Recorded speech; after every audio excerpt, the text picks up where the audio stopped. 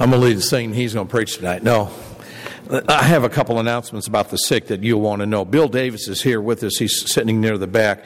He's with his brother James Davis, who lives on Highway 69. He has cancer, and hospice is with him. And you all remember the Davises. They attended here for several years, but you know their family. And so just want you to know that, and we'll be praying about them. And we need to make sure that Don Doran knows about that. He's not here tonight. Also, Alan Doran's grandson, Cassie's little boy, AJ, okay, had a bicycle accident today and broke his collarbone, and so they're not here tonight. They're at Jackson at the hospital. So I wanted you to remember those in our prayer, and I didn't have time to get them to.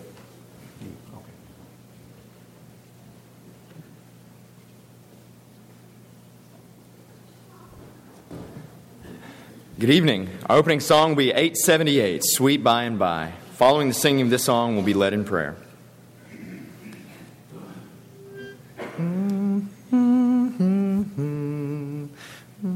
There's a land that is fairer than day, and by faith we can see it afar, for the Father waits over the way to prepare us a dwelling place there in the sweet by and by. We shall meet on that beautiful shore in the sweet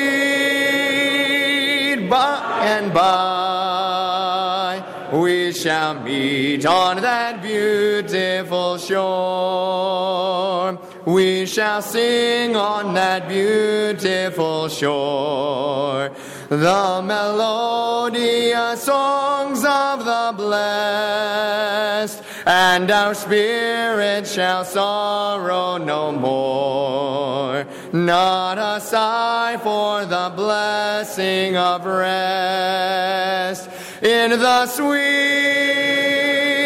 by and by. We shall meet on that beautiful shore in the sweet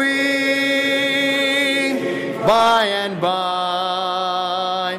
We shall meet on that beautiful shore to our bountiful Father above.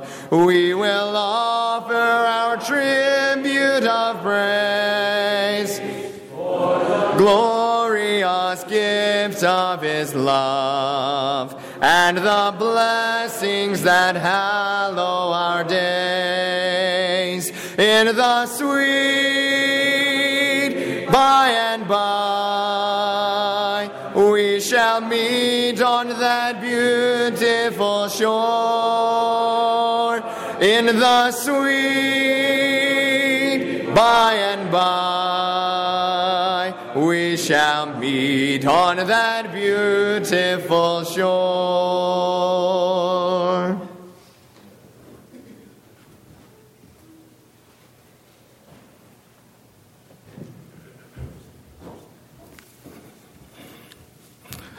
Please bow with me and pray.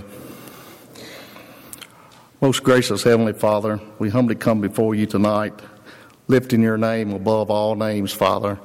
For we know that you are the Lord of lords and Kings of kings, Father, and you are the great physician, Father. There are many amongst us that are having health issues at this time, Father, many that are going through tests and will have surgery in the following weeks, Father. We just ask that you lift them up as only you can, Father. Tonight we especially pray for Sean White as he will be having neck surgery this week, Father. Guide the surgeon's hands and the people that will be taking care of him, Father. Comfort him as only you can, Father. Also, Father, James Davis, which is struggling with cancer, Father. There are many amongst us and many around us that have this terrible disease, Father, and we just pray that they can find the peace coming from you, Father, the peace that surpasses all understanding during this time, Father. Also, Alan Dorn's grandson who had the bicycle wreck today, Father, we just ask that bring him back and to his normal walks of life soon, Father. Father, as we sing praises to you tonight, we read from your word and we hear the message, Father, we open our hearts and our minds to your word. Put all those things from outside away, Father, and open up so we can clearly understand and take your word to others, Father. Father, as we go out through this week, Father, let's be guiding lights for everyone, Father. Let everyone see Jesus in us and everything that we say and we do, Father. And as we go through this service, Father, I just hope everything's done in your will. And Father, we just ask that we have a great week. We become closer to you and closer to other Christians and bring others to you. In Christ's name we humbly pray. Amen.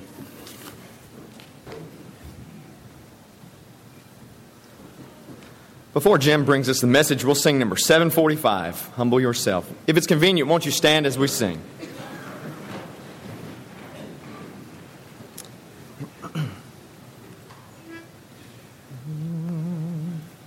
Humble yourselves in the sight of the Lord. Humble yourselves in the sight of the Lord, and he will lift you up, and he will lift you up. Jesus is the Son of God. Jesus is the Son of God,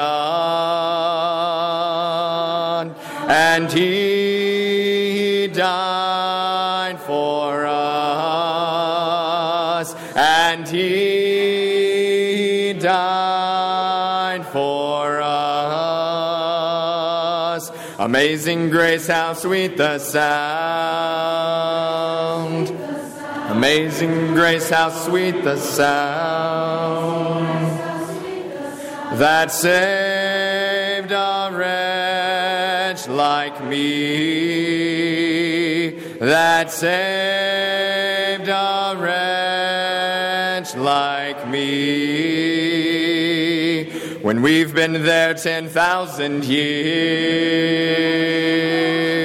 when we've been there 10,000 years, bright shining as the sun, bright shining as the sun. So humble yourselves in the sight of the Lord. Humble yourselves in the sight of the Lord, and he will lift you up, and he will lift you up. Please be seated.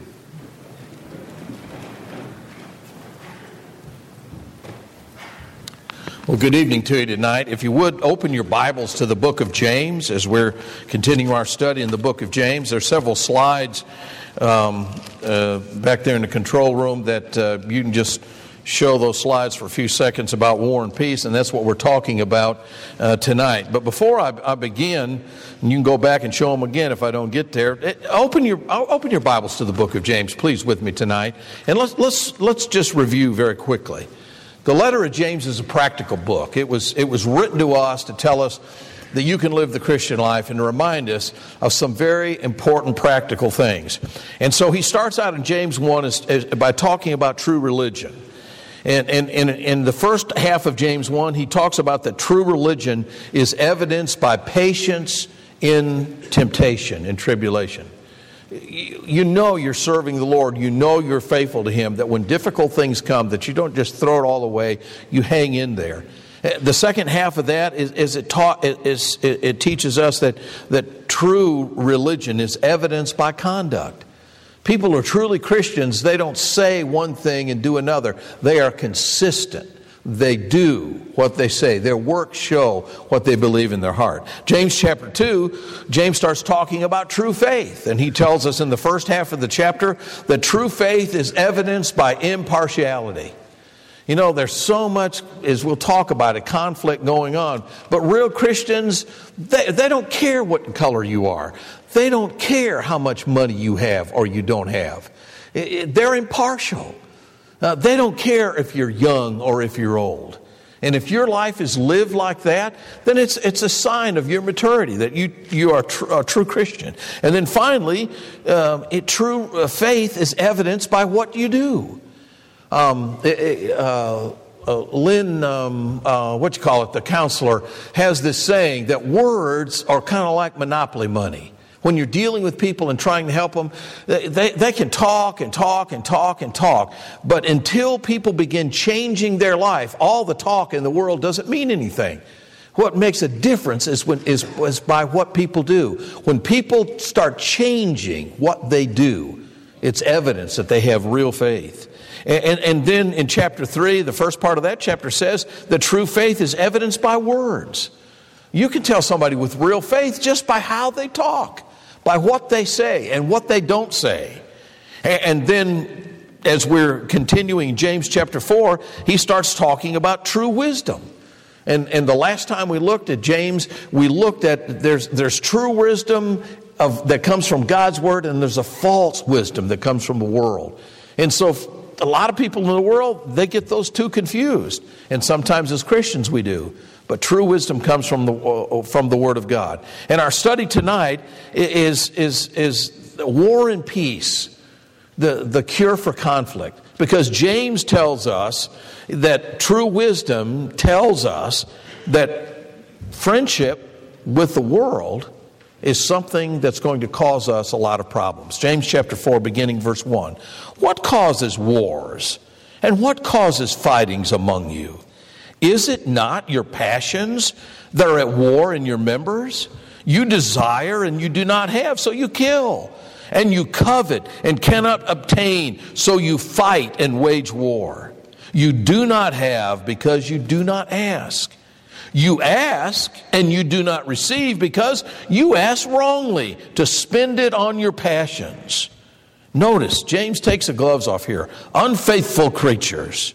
Do you not know that friendship with the world is enmity with God? Therefore, whoever wishes to be a friend of the world makes himself an enemy of God. Or do you suppose it is in vain that the Scripture says he yearns jealously over the Spirit which he has made to dwell in us? But he gives more grace. Therefore, it says, God opposes the proud, but gives grace to the humble. Notice the cure for a lot of our problems. Submit yourselves, therefore, to God. Resist the devil, and he will flee from you. Draw near to God. Notice, and he will draw near to you. Cleanse your hands, you sinners, and purify your hearts, you men of double mind. Be wretched and mourn and weep. Let your laughter be turned to mourning and your joy to dejection. Humble yourselves, therefore, in the sight of the Lord, and he will lift you up, which is one of the songs that we so often sing. Well, notice James starts talking about what is it that causes conflict. I'll tell you one of the things that causes conflict for all of us, and that's suffering, isn't it? I mean, you just think tonight, a child breaks a collarbone. What does that do to your family? Well, the parents got to go, the grandparents got to go. You got to find somewhere to put the rest of the kids. Suffering causes conflict. Paul, as he writes in 2 Corinthians chapter 12, he writes a whole chapter talking about the suffering that he endured. Why? Because it caused him so much conflict. When you read Paul writing to Timothy, he reminds Timothy of the tears that Timothy shed at Lystra when they tried to stone Paul to death. Well, guess what? When they thought they'd kill Paul and drug him out of the city and left him for dead, can you imagine what he looked like, his body? Listen, the Lord healed him instantly. And it says that Paul got up and walked away. Now, wait a minute. Lord, you remember when they stoned me and they tried to kill me and you healed me?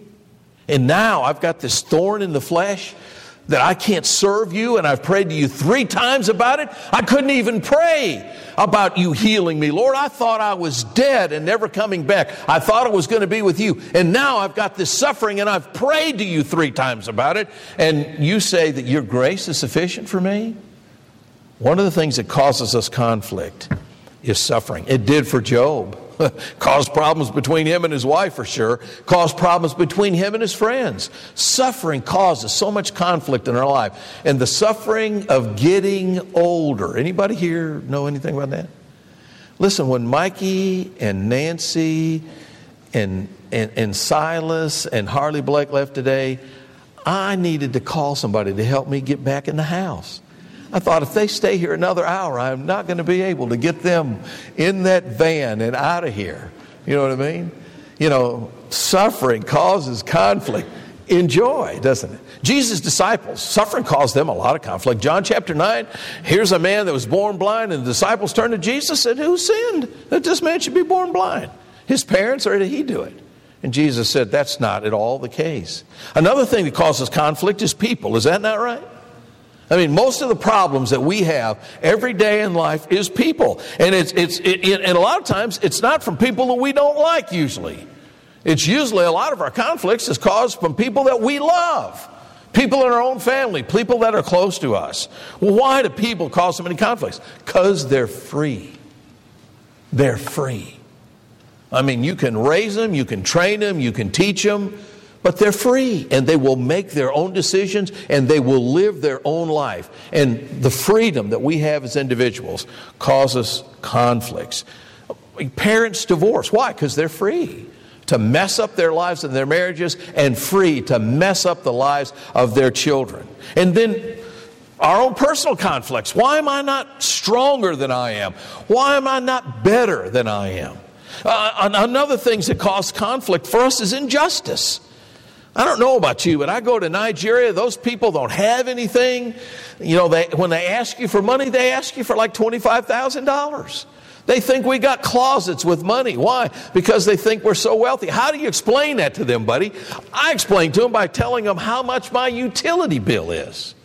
I explain how much my electric bill is. It's more than they make in 3 months just to pay the electricity. Then they begin to sense that. But I wonder, is it because we are so much better and nicer than the Nigerians? Nope.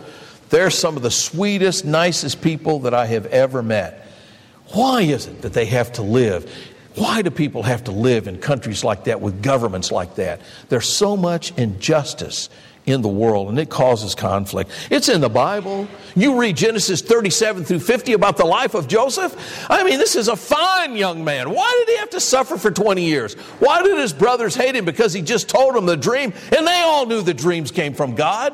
Why did they hate him like that? Why did one of the finest men that we read about, not one bad thing is said about Joseph in his life? And so I remember Jim Bill McIntyre saying he reminds you of Jesus. Why did they want to kill Jesus like they did? Injustice. Injustice. And then there's those reoccurring and unresolved problems. I mean, it's easy for us to quote Romans 8, verse 28. All things work together for the good of those who love God and called according to His purpose. But why is it sometimes that it's so hard to wait for things to work out? And why is it that you can't see them working out? And why is it that people are trying to do well sometimes have to face such difficulties? Well, these are the conflicts that James saw in the book of James. In James 2, 1 through 9, he talked about there was a conflict between the rich and the poor. You know, in Savannah, Tennessee, you know, we have a lot of middle class people. You know, we don't have so much a bunch of people that are filthy rich and other people that are just raggedly poor. And that may be changing somewhat, but we don't have that conflict. James 5, 1 through 6, there was a conflict between servants and masters, the same conflicts that we have today between employees and employers. You know, if you employ people, you have to hire people, but then sometimes you have to fire people. And one of the hardest things that you will ever do in your life is to fire somebody. You know, I'll almost ask you to raise your hands, but I don't want anybody to hit you in the back of the head for firing somebody. But one of the hardest things that you will ever have to do in your life if you run a business and you're a good person is to tell somebody, I'm sorry, we can't use you anymore. There's conflicts in the church. James sees that in James 1, 19 through 23, 13 through 18. You know, there's a conflict in doctrine and a conflict in practice. There's a conflict about the way Christians talk to each other. And then James 4, 11 through 12, there's personal wars, conflicts with people. And so James saw all those things, and he wants to tell us about how you solve these conflicts. Well, he tells us that the ultimate source of our conflict is our own lust. Notice James 4, 1 through 2. What causes wars and fightings among you? Is it not your passions that are at war in your members? You know, a lot of times we would all like to blame our problems on somebody else. But most of the time, the conflicts that we have in our lives are the result of our own selves. Is that not right? I mean, we'd like to say, oh, it's always them. But a lot of times it's us. I've done a lot of study in personality, and I've decided I got the worst personality you can have out of the ones. And so, I mean, naturally, I already know if I show up, there's 25% of the people there that are not going to like me because of my personality. And my personality causes conflicts. And when you get on the extreme that I am in personality, and you get Eddie Harden, who's on the other extreme for me, I mean, it's difficult because I just want it done, and Eddie wants to do it right. Okay, so immediately if Eddie and I work together, there's going to be more conflict than people who are closer together. Well, a lot of times it's my own problem that causes, and it is you too. In 1 Peter 2 and verse 11, Peter says, abstain from fleshly lust which war against your soul. I mean, a lot of times we don't want to admit that it's my own problem. I'm the problem. Romans chapter 7, verse 23 to 25, Paul talks about this war that's going on. There's a war in the world between good and evil, but there's this war that we fight, Paul says, in our very bodies. Isn't that right? You know, do you remember a time in your life that you never thought about what you ate or how much of it you ate? You remember those days?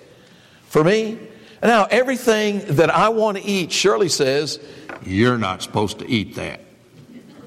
Does your wife do? How many of you husbands, your wife tells you that? The only thing worse would be if you had a husband telling your wife that all the time. You're not supposed to eat that. Well, there's this constant fight that goes on in our own physical bodies. Isn't that right? I mean, there's a war. You want to live, but sometimes you're fighting with your own self. And so he talks about this war. He says, I see a law in my members warring against the law of my mind and bringing me in captivity to the law of sin which is in my members. Notice Paul's cry, oh, wretched man that I am, who will deliver me from this? We go into the jail, and we got some people here that have been addicted to drugs and addicted to alcohol. And I got news for you. If you're an addict, you fight a constant battle between your mind and your body. And sometimes it takes control of your life for a long time. And trying to get away from that takes unbelievable control and takes unbelievable planning. And we got some people who could stand up tonight and tell you about that fight that they have to fight. Maybe it's a fight that you and I have never even known or don't know anything about. In 1 Corinthians chapter 9, verse 26 to 27, Paul says, therefore I run, not with uncertainty. Thus I fight, not as one who beats the air. But I discipline my body, and I bring it in subjection, lest when I have preached to others, I myself should become disqualified. When I was younger, I can remember things I used to say in the pulpit. I can remember hammering people. I remember at Echo Meadows one Sunday I preached a sermon. I had 50 people in the church respond to it. But I'm older now. And I'm grateful when I was young I could say things like that and get people to respond. But now I have more empathy for people. And so I'm grateful that there are younger preachers that say those things. Because the older that I get, the more understanding I have for the struggles that people face in their life. Paul said, I must discipline myself. And I would say that we all have to learn that. You can't say sometimes what you really would like to say. You can't do sometimes what you would really like to do because you serve the Lord. And you must say and do what the Lord wants you to say and do. What else causes conflict? Notice James 4 and verse 4. Our friendship with the world. Our friendship with the world. That's a battle that young people fight every day. And if you're older and you have forgotten about that battle, remember that your children and your grandchildren, that our young people fight that battle every day. I can remember growing up the friends that I might have had if I would have gone and done the things that they did. You know, and I didn't do it. I had to make a choice. And I lost some friends, and they were pretty nice people. But, when you decide you're going to be friends with the world, you can find yourself into a lot of problems. When I talk with the men in the jail, that's the first thing that we talk about. Isn't that right, Thomas? When you get out of there, you cannot go and be with the people that you were with before. If you want to live a life like Thomas has had to live, you're going to have to separate yourself from all the people that you were with before. And you're going to have to live a different kind of life. And Thomas has got some great stories. He went to see his mother, and all of a sudden, all those people that he had been with that caused him to spend years because of his weaknesses, he realized, I got to get out of here. He didn't have a car. He didn't drive there. So what did he do? He called Scott Smotherman on the phone. He said, Scott, come get me. I got to get out of here. Scott says, well, give me your address. He said, you don't need to know the address. He said, you just be driving on your way to Selmer, and you'll see me walking back to Savannah. Now, notice what James says. You want to be friends with the world? It could cost you your soul. It could cost you your family. And so James says a lot of our conflicts are just from that. And Roy and Albert and Mark and all of us that go in there and talk to these men in the jail, they're so excited. They say, well, Mr. Chamblee, I'm going to get out this week. Well, the first thing I ask is is there somebody that's going to pick you up? Do you have a place to go? Do you have a meal to eat? Do you have a place you can spend the night? And they say, yeah, I do. Are you sure? Because Bill thought he did too, didn't you, Bill? He got out at midnight. He had nowhere to go. He had nothing to eat. And by the time we got a hold of him the next day, he'd been 24 hours almost without a meal. Why? Because there's a conflict. Trying to live Christian life. You can't sometimes be friends with the world. And that even causes another conflict, doesn't it? How are we going to save the world if we're not friends with people in the world? So you understand that conflict that's never going to go away. I mean, if the only people I talk to and do anything with are those who are members of the body of Jesus Christ, am I going to be able to influence people and bring them in? But how many young people thinking, well, I'm going to be an influence on this crowd, ended up being influenced by that crowd. And I'm grateful for the young people in our church that have reminded the rest of our young people. I'm grateful where they're at tonight. Notice what Jesus said in Matthew 6, verse 24. He said, no man can serve two masters, for either he will hate one and love the other, or else he will be loyal to one and despise another. You cannot serve God in the world. Judas thought he could. There he was in the presence of Jesus telling him, you can't do it, Judas. You can't do it. And Judas is holding Jesus with one hand and the money bag with the other one. And what did he do? He lost them both. At least when he lost Jesus, he decided he didn't want the money that he sold Jesus for. He lost everything. There's a conflict. We've got to deal with those conflicts. Well, let me skip to the next slide. Let's skip to the end of this lesson, because James tells us the 3 steps to peace. How am I going to have peace? Notice James chapter 4, verses 7 through 10. This is what he tells us. Number 1, he says, resist the devil and he will flee from you. I don't think that there's any wiser thing that we could try to tell young people. Listen, when you try to do right and the devil's tempting you, you've got to keep resisting, because eventually he will let go of you. We've got people here in our church that were drug addicts, alcoholic addicts. They were addicted to anger. They were addicted to abuse in their lives, and they are free from that now. Well, why? Well, it didn't happen overnight. When they were baptized, they came up, their sins were washed away, but they weren't completely changed. Why? Because they were renewed, they started, but they had to stay on that way. And so what did they have to do? Resist the devil. Finally, he will at least let loose of you for a while. That's one of the greatest promises in the Bible. And other people here will tell you. I've been to a lot of AA meetings in my life, and I love to go. I love these guys to get up. And the first thing, the guy who's leading the meeting, he'll tell you how long he's been at AA and how long he's been without a drink. And then he'll start telling you, oh, I still want one. And the first thing they say, which drink is it makes you drunk? Is it the 5th one? No. Well, is it the third one? No. Is it the second one? No. Is it the first one? Everybody says yes. The first one is the one that makes you a drunk again. And then they'll start telling you. And I remember this one guy in Mississippi, he said, I still want to drink. I still want to drink, and it's been 15 years since I've had one. And he said, but I want you to know, friends and loved ones that are there tonight at that meeting, that it's not like that old down deep hankering I had for a long time to control my life. What's he saying?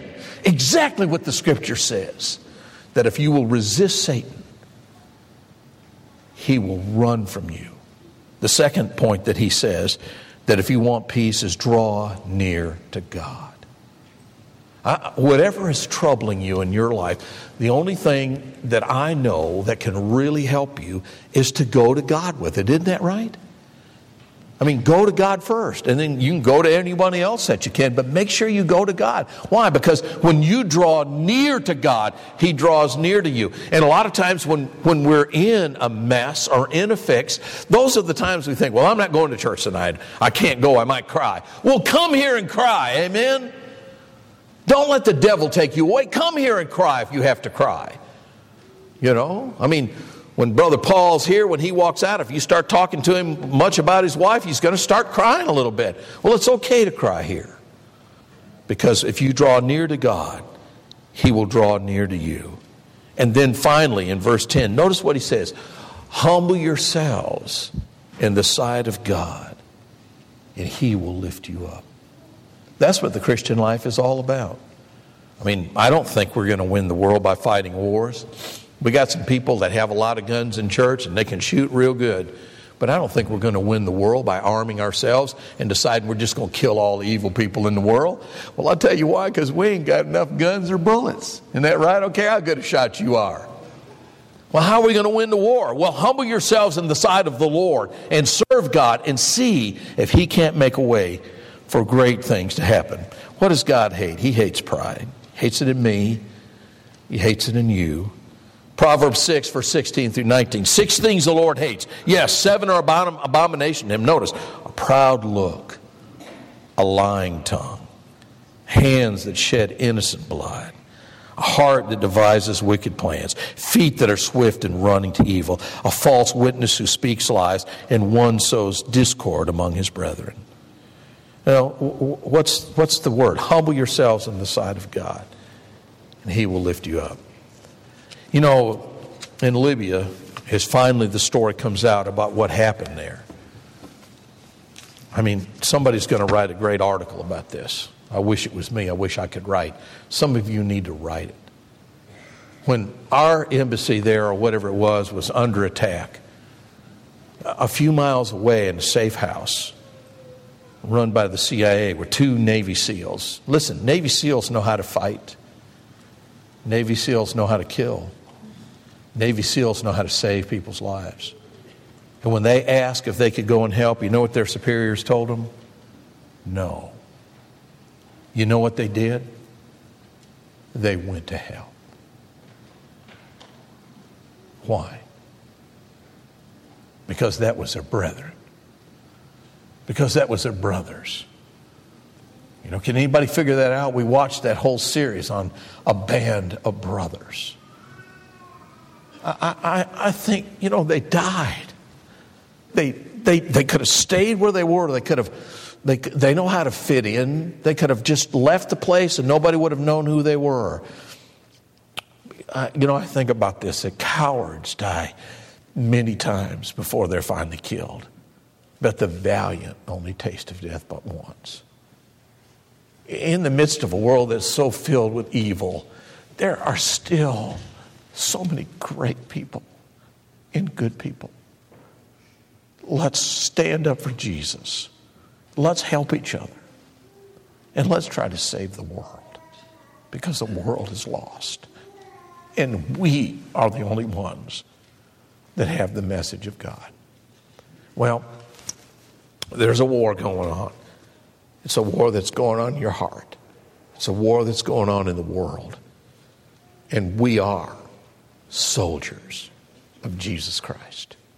No wonder Jesus talked about soldiers. No wonder Paul talked about soldiers. And It's not long. We're going to honor our veterans. And it's amazing that if we would start thinking of ourselves more like soldiers of the cross, we would arise and we would march into battle and we would be an encouragement to one another. Well, I apologize for being so emotional, but a lot of things on my heart, just like you in your life. But there's a lot of conflict. But we have the answer. We have the peace through Jesus Christ that surpasses understanding. If you need to come to Jesus tonight, He's always there. And Jesus gives you peace. He gives you forgiveness. He gives you hope. And if you need Him tonight in a special way or any way, we encourage you to come while we stand and while we sing together. And I survey the wondrous cross on which the Prince of Glory died. My richest gain I count but loss, and pour contempt on all my pride. Forbid it, Lord, that I should boast, save in the death of Christ my Lord.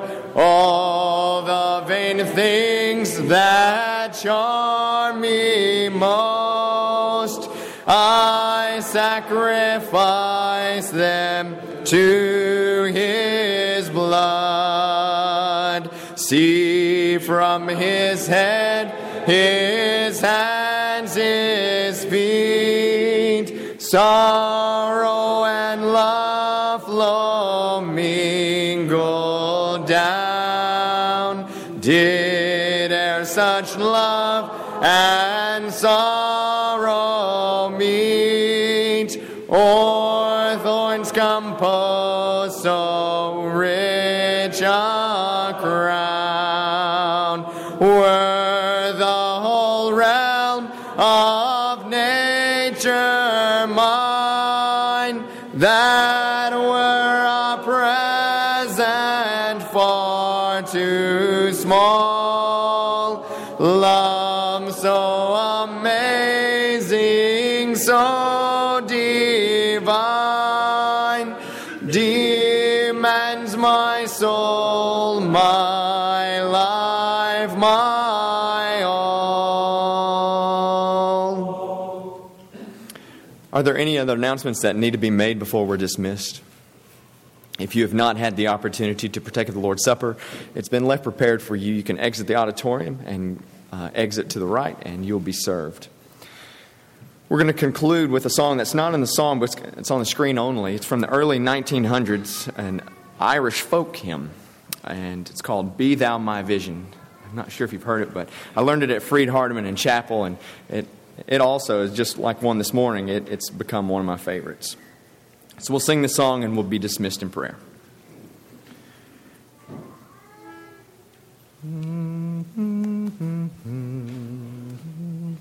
Be Thou my vision, O Lord of my heart, not be all else to me, save that Thou art. Thou my best thought by day or by night, waking or sleeping, Thy presence my light. Be Thou my buckler, my sword for the fight. Be Thou my dignity, Thou my delight. Thou my soul shelter, Thou my high tower. Raise Thou me heavenward, O power of my power.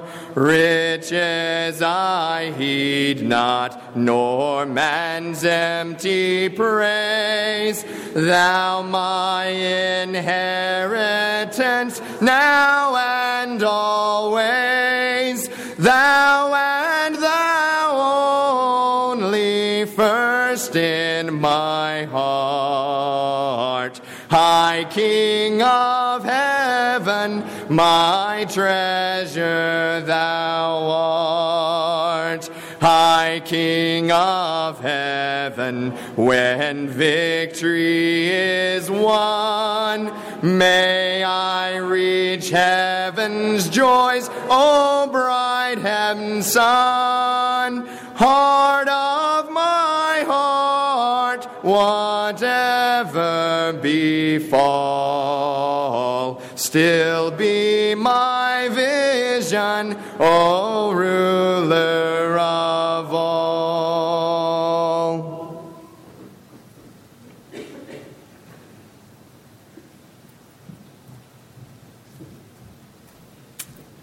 Shall we pray? Again, Father, we're so thankful for the blessings you have bestowed upon us today, and thank you for all the things in life you've given us. Father, we're so thankful for your Son, Jesus, who came and lived and died on the cruel cross. Father, we want to remember those that are mentioned here that are sick and help them be back with us the next appointed time. Father, we especially want to remember those that be with the families of those that lost loved ones over in Libya, Father, as they know they were trying to protect themselves and protect our country, Father. And thank you for letting them give us examples that we can all abide by. Father, be with us as Christians. Help us be examples one to another. Forgive us for our sins. In Christ's name we do pray. Amen.